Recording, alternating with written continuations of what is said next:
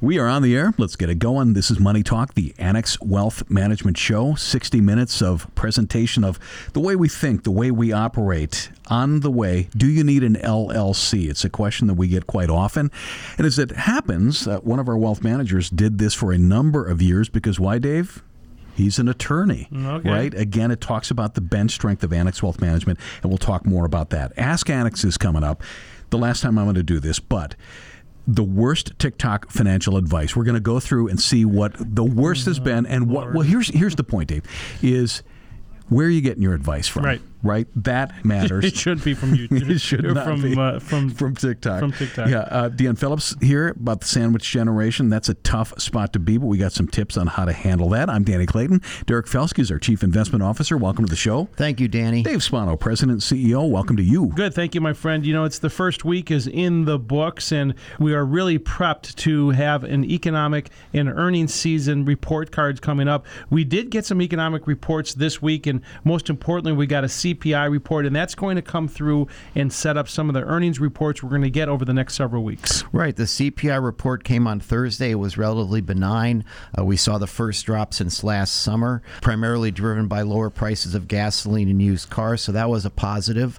Some people had been, I think, waiting to position themselves after that report, and so we saw a very strong week. We saw the S&P up almost 2%, NASDAQ up 3%, and small caps leading the way up more than 4%. And so the true story is now, what is the Federal Reserve going to do? It's been the story, of course, of 2022. And either way, they're near the end of their rate hiking. We'll probably see something in February, very likely 25 to 50 basis points.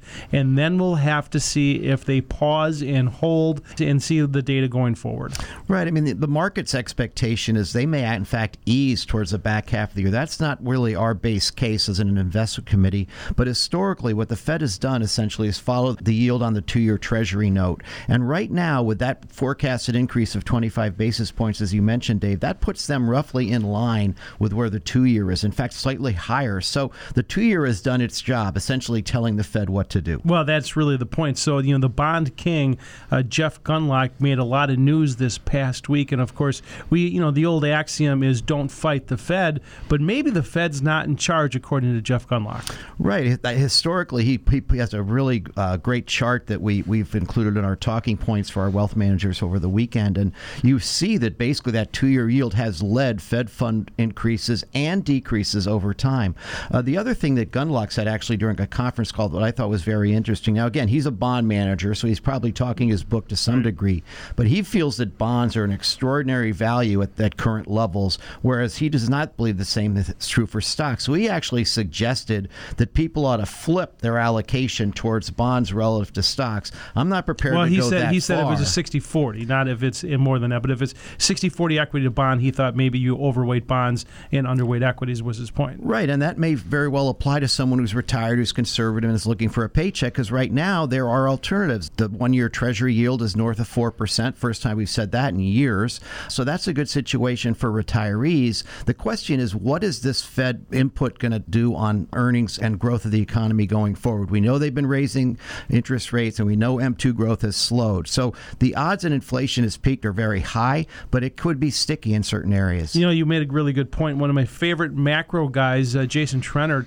came up with a saying years ago called Tina, there is no alternative, which, you know, we always used to joke, Danny, that was my Italian cousin. Yeah. Right, but now there is an alternative, as Derek points out, Terra. There is a reasonable alternative, and that's really what's happening. There is a spot now for fixed income that we haven't seen, as you pointed out, in decades. Yeah, as an example, right now only 16% of the stocks in the S&P 500 yield more than 4%. That's the lowest number in 11 years. So when we were talking about equities being advantaged relative to fixed income, that was when interest rates were extraordinarily low and you could pick up higher dividend yields in the S&P plus the upside potential of stocks. That has flipped, and that's part of the reason Gundlach is suggesting that. So, you know, as one looks at their portfolios, understand the fear and greed index, which was in the low 30s just a month ago, is now back to 61, the highest level we've seen since December. So it really is a good time to do, as you say, take a look at what you own and why you own it. Does Tara also show up for Sunday dinner? She does. She's the loud one. All right, there's Tina, there's Tara, the loud one.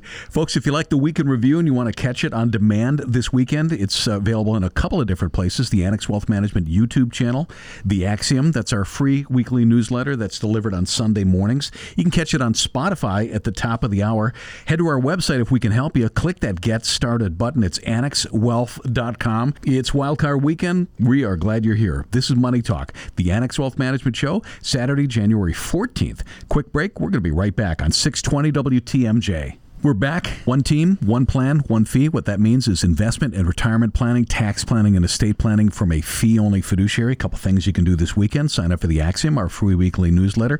We're on social media, LinkedIn, Facebook, Instagram, YouTube, with over 1,500 Annex Wealth Management produced videos. SWAT podcasts. You want to dig in deep on the markets. Our investment team puts that on every Monday, usually up by about 9 or 10 in the morning. That's on Spotify. And just quick reminder, this show is available on demand at the top of the hour on Spotify. Derek Felsky is our Chief Investment Officer in the studio on Money Talk, the Annex Wealth Management Show. Dave Spano, our President and CEO. I'm glad that you referenced the Wildcard Week, and I'll tell you what, if you're an investor, you better be nimble because there's a lot of stuff coming down the pike here in the next 90 days, and we're going to see earnings season starting, and that's going to be the first step. But then we're going to go through a Fed meeting, and then post all of this stuff, we're going to have to talk about what's next, and have we seen the lows for equities? Right. I mean, so bank earnings came on Friday. I mean, I would basically call them mixed. JP Morgan, as an example, had run up 40% in front of that earnings report. And while they did beat analyst estimates, the stock did trade off a little bit on, call it profit taking. Bank of America also reported good results. Wells Fargo and Citicorp both had more challenging quarters. And then finally, Delta, an airline, actually beat consensus estimates but did lower forward guidance. And Danny, you and I talked about the issues with the computer shutdown this week in the airline stocks. And they still went up. They still went up, despite all of those planes being grounded. One of the things I saw in the CPI report is one of the costs that did go up was airfares. Does that mean better profitability? Maybe. Generally it does, but I'll tell you, there's a lot of cheap fares out there right now. Earnings, of course, are going to be the story over the next several weeks, and it's going to be every stock for itself. What are your earnings? How are you trading? What industry are you in? Are going to be really important. I know you talked about banks and airlines, Derek, but of course, there's going to be a big push about, is the total S&P 500 earnings overpriced? There's a lot of earnings that have not come down and that we expect we might see over the next couple of weeks. Well, right, and 2022 was really a year where multiples got compressed. Earnings actually were reasonably solid all year long, primarily due to the strength of the energy sector. And while we expect the energy sector to face much more difficult comparisons in the coming year, which could reduce S&P growth rates, the forecasts are for S&P earnings to be down 4.4% year on year. We think that's probably overly pessimistic. But the real debate is, what is 2023 and 2024 going to look like? The consensus estimate for the S&P is that the 500 companies will earn around $228. There are analysts who have numbers below $200 for 2023. Mike Wilson of Morgan Stanley, namely the lowest at $180. Our research partner Stratega is roughly $200. So there is some potential downward revisions to earnings estimates. And that's the challenge for us as an investment committee. What multiple do we want to pay on earnings, and what level of earnings do we believe is achievable? We go back to a year ago when you and I were talking about what's called the M2, the monetary supply, and the fact that it was shocking to us that the Federal Reserve was confused that the printing of all of these dollars, modern monetary theory, was going to cause inflation. But it's gone back a long time. And of course, now what's happening is liquidity is being removed from the markets, something we haven't seen since probably 07 and 08. And that unequivocally will have an effect on earnings. It certainly will. And then, you think about the lag effect, right? I mean, no one really knows how long these lags are. They could be 6 to 18 months. And a lot of that can have to do with sentiment as well. And meanwhile, you didn't mention the Fed with their quantitative tightening, where they're basically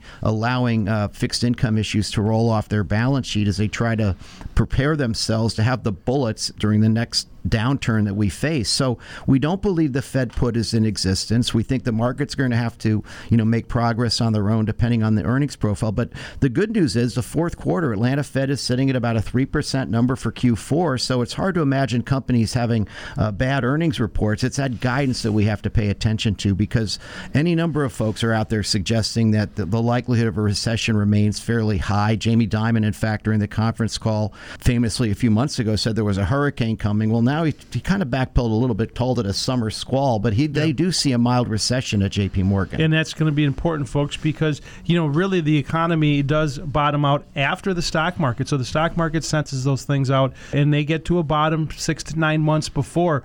We haven't seen it yet. Maybe the recession gets pushed back. A lot of detail to come down the road. If you are a little unsettled about what 2023 and beyond is presenting to you as far as your investment and retirement planning, can we help? Head to our website, annexwealth.com. You click that Get Started button. You start the wealth metric process. Again, it's annexwealth.com. Click on that Get Started button. Do you need an LLC? What are the reasons it might make sense for you? That's next on Money Talk, the Annex Wealth Management Show on 620 WTMJ. Know the difference with Annex Wealth Management? Keith Butler, a wealth manager at Annex Wealth Management. Hey, Keith, welcome back. Great to be here, Danny. The gig economy, the side hustle, the part-time extra job, all ways people use time and talent to earn extra money. With extra income comes a responsibility to report to the IRS. Yeah, you can get paid in cash, but for the purpose of this segment, we're going to consider wages you report on your income tax. And you might be asking, do I need an LLC? Keith, the first category we'll talk about for tax purposes is a sole proprietor. Does that cover most of side hustles? Oh, I'm sure it does, yes. It'd be a bit unusual, I would think, for people to enter into sort of a partnership, for lack of a better word, after their retirement in order to get things done, because that would be a kind of more of a full-time gig, I would almost think. Okay. So the Keith Butler lawn mowing company, you would be the sole proprietor, right? Yes, you would, indeed, okay. Yes. I've read that unless your side work produces $30,000 to $40,000 in annual income, there's no benefits to move past sole proprietor. Is that right? I would say no. And the reason you would move past sole proprietor to form an entity in order to run your business would be to protect liability. And that would be really the nature of the business itself and whether it lends itself to potential liability rather than any sort of income. Next up is the LLC. That's the Limited Liability Company. I hear LLC all the time. What exactly is that? That is an entity. It wasn't a thing until a couple of decades ago, and then it became very, very popular because it has fewer formalities than a corporation does, and it protects from liability. It falls into two categories as far as how you think about it. One is a single-member LLC, and one is with multiple members. Now, it can be done for a business, and what you're contemplating here when we're talking about side hustles is kind of a business. The other way that LLCs could be used are for what we call passive investments, like if you bought a four-family or a commercial building, just real estate renting out, passive investment. We're talking now about an actual company where you're providing services or goods in exchange for fees. My opinion, and this may not be held by everyone, but my opinion is that for a business that has more than one person, you're better off with a corporation than an LLC. Why is that? Because the corporate law has great structure. You have shareholders who are owners. They elect a body called a board of directors that oversees the big picture and elects officers, and then it has officers that run day to day. And if you look at the LLC law, it is managed by either a manager or its members. But what do LLCs do? They elect board of directors. I see this all the time. They elect board of directors. They have a president. That's not a thing in LLC law, but they do it anyway because it makes sense, and that's what corporations are. Okay, you're talking about an LLC as being something much larger, I guess, than I pictured. Are any LLCs just for 1 and 2 person shops? Absolutely, and that's why I said going back to the single member, if you have your little side gig in retirement with just one person, then go ahead. And an LLC would be just fine because it'll accomplish the goal of protecting you from liability without needing all the formalities of a corporation. So for one person, I think it is very handy. One thing to always keep in mind, if you're doing this as a business and you do it as an LLC to protect yourself from liability, you have to respect all the formalities of an LLC, meaning that Your billing, if you send an invoice, have it in the name of the LLC. Open up a bank account in the name of the LLC so that everyone knows they're dealing with an LLC and an entity, not you personally. The L and the L, limited liability, what kind of protection does it offer for the individual? Well, it would be anything that would relate to the business itself, unless where it could be pierced. We call it piercing the veil. Would be number one, if you didn't respect the formalities and someone thought, hey, I had no idea I was dealing with Clayton Lawn Mowing. I thought I was dealing with Danny. Right. And then they would sue you personally. The other would be if you took a negligent act as an individual, you would be held liable for that. Beyond the LLC, there are things, S corps, Right. C corporations. Is that part of a discussion for anybody, and at what point? Yeah, I think it would be if you had more than one person and you're operating a business. I don't know that that's the side gig that we're talking about now, but really an S corp and a C corp, they're the same sort of entity. They have the same rules, the same operating structure, all is the same, but a S corporation has filed an election with the IRS to be taxed as a flow-through entity. Somebody thinks they might need to look into an LLC. Who do they talk to? Their lawyer. Yeah, I would do that. And if you're thinking about how to have it taxed, that way you would talk to your accountant. If you had multiple people, should it be a corporation, should it be an S corp, should it be a C corp? That would be a conversation to have with your accountant, I think. So originally when I was thinking of this topic, I kind of picked you because I do like your style. And then you said, I've done a lot of this because you are an attorney as well. Right. Back in my previous iteration of my career, I did these all the time. So you're a wealth manager with a slight bend toward the legal, I would think. Yes. Right. Annex Wealth Management has clients who fall into every one of these categories, and we work with our clients on various business ventures because this is a very large and a very important part of their financial plan. Keith Butler, Wealth Manager at Annex Wealth Management, thank you for joining us. Oh, pleasure, Dan. Know the difference with Annex Wealth Management? It is time for Ask Annex. We recently had a couple of questions about advice seen on TikTok, the wildly popular, somewhat controversial social media platform that is owned by a Chinese company that may or may not be feeding back data to their government. People go to TikTok for all kinds of advice, but should you take financial planning advice from it? I found a list of the worst financial advice headlines on TikTok and thought I'd run them by our guests on the show today. Sarah Kyle, Wealth Manager, Annex Wealth Management. Hello. Hello, Danny. Got to admit, are you on TikTok?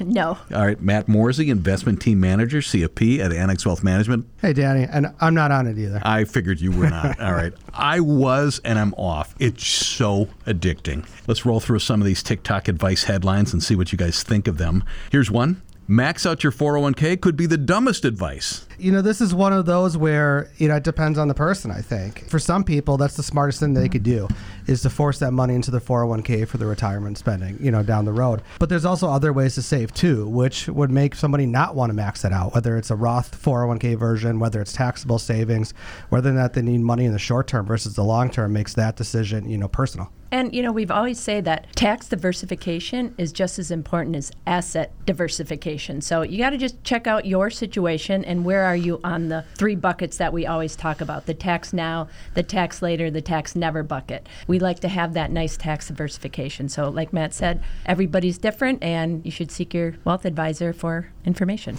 I think the investment options, matter within this as well, too. You certainly want to be able to put in at least as much as to get that employer match if that's available to you. But if the investment options that are in that 401k are not great, there's better ways to save than outside of that. Exactly. TikTok advice headlines. How to make $1 million or more with very little effort. What was their answer? I'd like to know. I don't know. All I found was the worst headlines. I just played the lottery and I didn't win, which is why I'm still here. So I'd really like to know how to make that with little to no effort. As would I. Here's one. I see a stock going up and I buy it. Yeah, for some people, that's what's called trend following. And if the stock's going up, that's a bullish sign and they'll want to buy more. Likewise, if it's going down, they want to sell and get out. But it certainly is a lot easier to say that than actually do that. And to be able to know clearly what that person thinks is to know what's going to happen ahead of time. And the COVID days in 2020, when we had the stock market going up like crazy, all you had to do is wake up and the stocks were going up that day. So those 23 million new investors that came into the market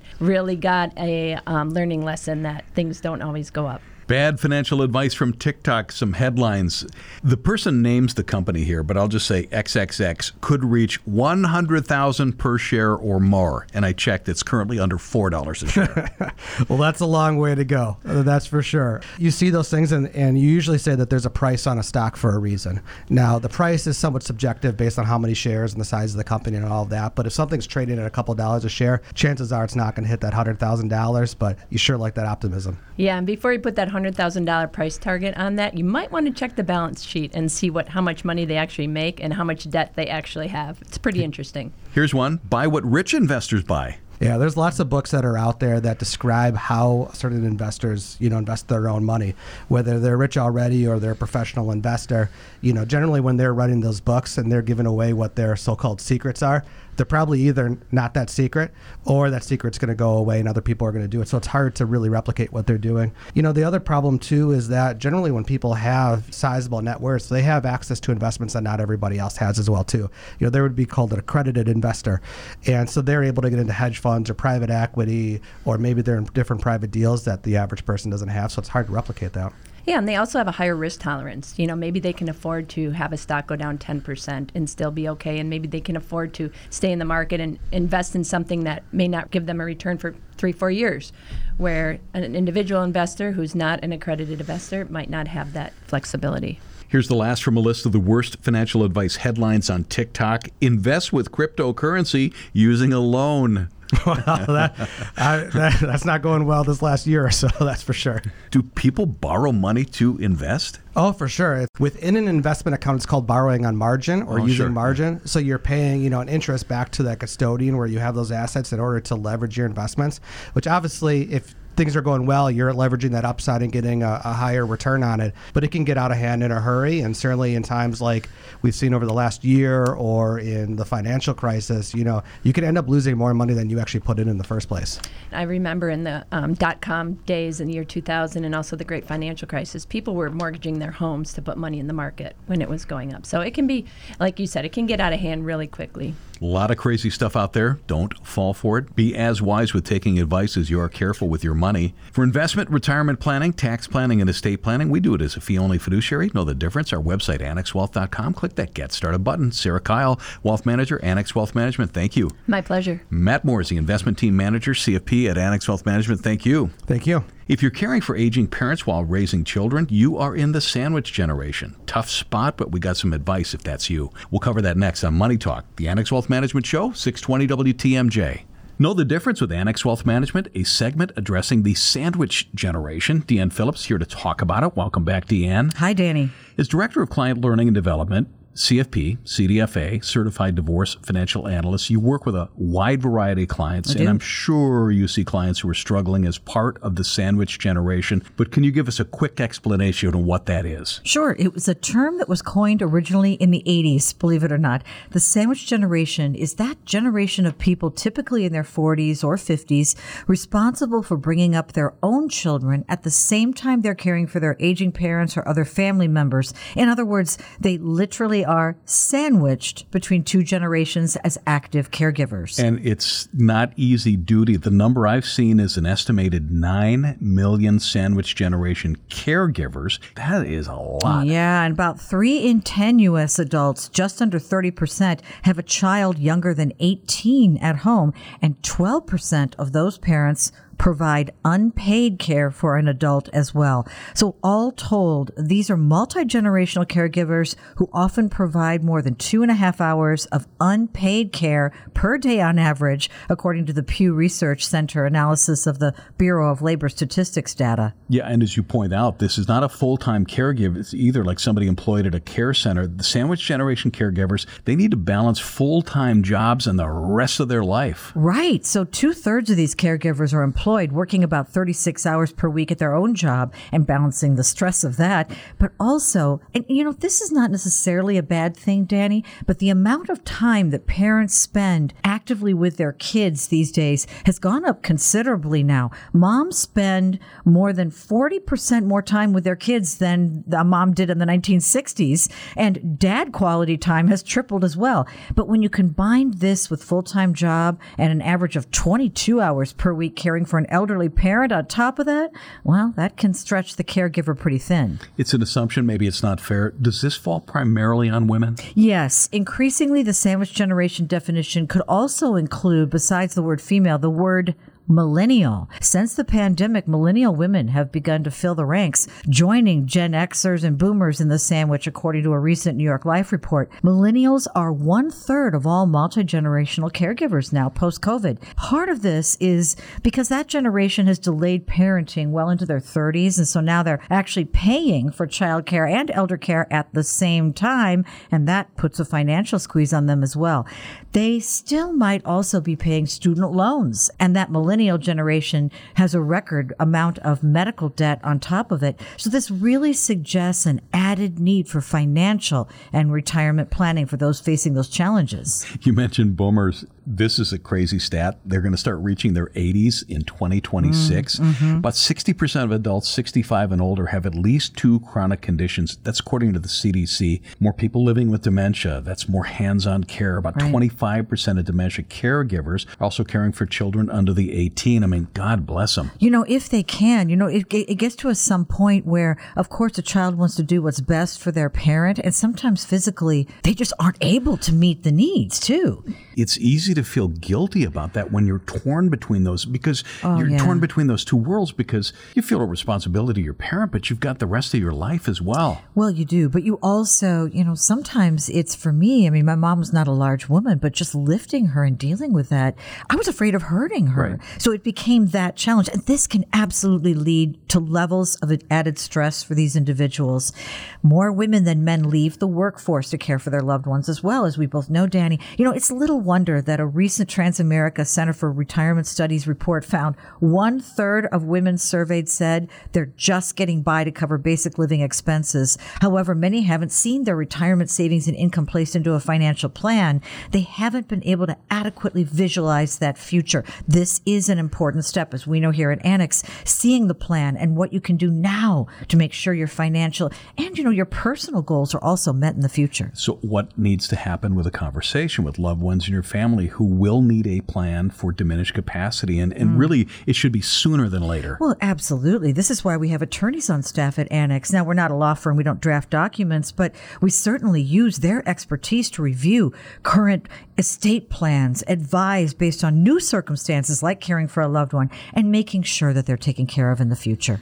This is a tough thing. Listen, Deanne, before we let you go, we've got a third Thursday event rapidly approaching. We want to talk a little bit about it. We do. It's this coming Thursday, January the 19th, in our Elm Grove headquarters at 6 p.m. And it's going to be a unique, brand new session on behavioral finance and how our personal biases can actually impact our investments. How much time you got planned for that? It could take all night. You know what? It's not a deep psychological dive, but it certainly does get into a little of the psychology of it. It's very interesting. We can kind of take a look at our own behaviors and kind of do a little self-check. It'll be fun. It's, again, for part of our Women in Wealth group here at Annex. So while men aren't turned away at the door, it is a women's group. And, we have a little vino, a little snack, and a delightful, wonderful conversation around our financial issues that are important to us. You had me at vino. Deanne Phillips, Director of Client Learning and Development, CFP, CDFA. Thanks for joining us. Thanks for having me. Quick break, then we're going to be back to wrap things up. This is Money Talk, the Annex Wealth Management Show, 620 WTMJ. Back in Money Talk, the Annex Wealth Management Show. Quick reminder, this show is going to be on Spotify. Look for Annex Wealth Management on Spotify at the top of the hour. So if you came in late, maybe you'd like to hear a little bit more. I'm Danny Clayton. Derek Felsky is our Chief Investment Officer. He's on the show today, along with Dave Spano, our President and CEO. Thanks, Danny. Derek, I did want to have a little bit of a primer on fixed income. So many people have bond funds, and not a lot of people have individual bonds, but the reason why I want to go through this is fixed income has really shown itself as a good opportunity right now.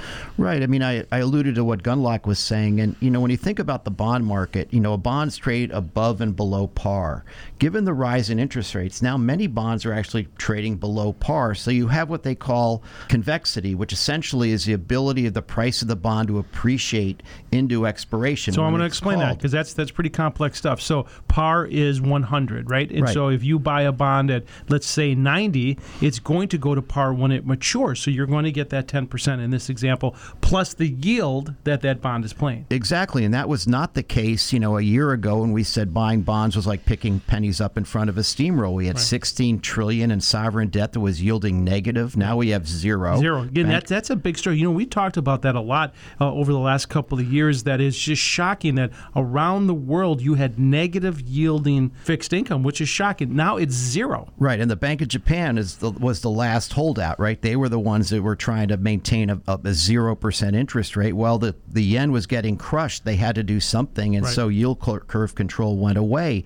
It's something that could potentially crop up down the road again, but the fixed income opportunity is nice because, as you mentioned, you're getting the coupon. You're also getting price appreciation into expiration, and that was not true. So you get a higher carry, and that's a positive, which is great for savers. So you get price appreciation, you get the yield, and the reason why I bring it up is I see a lot of people throwing these annuities out right now that are showing rates of 4.5% or 5% or whatever it is, with a 65-page prospectus that is included with it. You should just be careful on that stuff, because there is alternatives right now that belong in a portfolio. Well, and the other reason you need to be careful is if you buy one of those annuities, yes, the yield currently looks pretty good, but you got a 10-year lockup essentially, right? You have to pay surrender charges. So if interest rates were to imagine being locked up for 10 years? Well, think about exactly. Think about it's like this. A jail term. Let's say we do have a recession in 2024 and interest rates go down dramatically. When that annuity is forced to basically reinvest the money that they have in the contract, they're going to be getting lower and lower yields. So you might not want this, but meanwhile you're stuck there, and to get out, it's going to cost you a lot of money. Not to mention the upfront commissions you probably had to pay. Yeah, right. I mean, sometimes they say there's no commissions, but ask your person what they're really getting paid. But we're not pounded on this for any other reason to say that fixed income is another opportunity. And of course, when interest rates are up, the pricing mechanism of all risk assets, real estate, stocks, and bonds are definitely affected. And let's go to the other side. Let's go back to the equity side. There are stocks that pay dividends that are trading at single-digit PE, something we haven't seen in a long time as well. That's true. I mean, the broader market is very attractively priced. The problem is those top 10 names, both in the Russell 1000 Growth and the Russell 1000 Index. And as an example, at the peak of the tech bubble in the Russell 1000 Growth, the top 10 names were 42% of the allocation of the Russell 1000 Growth. Guess what the peak was just a few months ago? 50.6. That's crazy. Right. So when you think about investing your portfolio, you really want to steer away from those larger companies, and they're the ones that are going to provide a headwind in performance. Larger tech companies is what you mean, yeah. Large cap growth companies. So now it may be your last chance. Take a look at those large cap growth funds you own, and if you don't like their recent performance, which I don't think you will, you might want to broaden out and add some small cap exposure. I saw a friend of mine the other day. He runs a value fund, and I came up to him and I congratulated him. I said, after all of these years, value's back in play. And that is a true story. I mean, did he find the humor in that too? He did. He was very happy. A great mutual fund manager called Fiduciary. Yeah. So it was a big smile that value is back now in play. And folks, that is the reason why you've got to go through your portfolio. So growth versus value, small versus large, dividend payers versus growth companies. All of these are part of the portfolio and part of the process to go through right now, Derek. Well, and one other thing that you left out, I mean, U.S. versus international. International has underperformed for a decade, and that's primarily because tech was so strong. There aren't as many tech companies in those indices overseas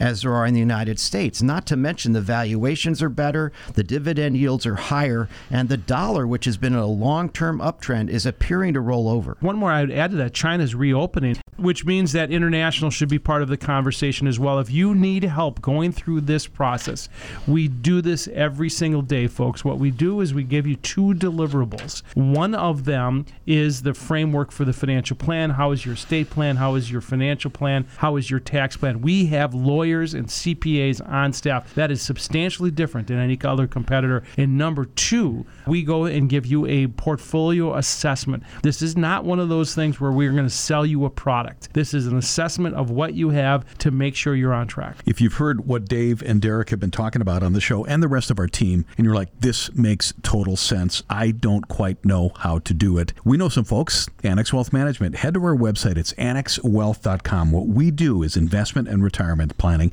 tax planning, estate planning. If you hear me say those 4 things and like, well, I don't need all that. Really? Think about your legacy. Think about who you want to benefit down the road. And really think about the tax man as well. That's what we do, and we'd love to do it for you. Sometimes getting started is the hardest part, and we're ready to set a plan in place. Pick your partner carefully. AnnexWealth.com. Click the Get Started button. We're going to be back here next Saturday at 10 o'clock. This is Money Talk, the Annex Wealth Management Show, 620 WTMJ.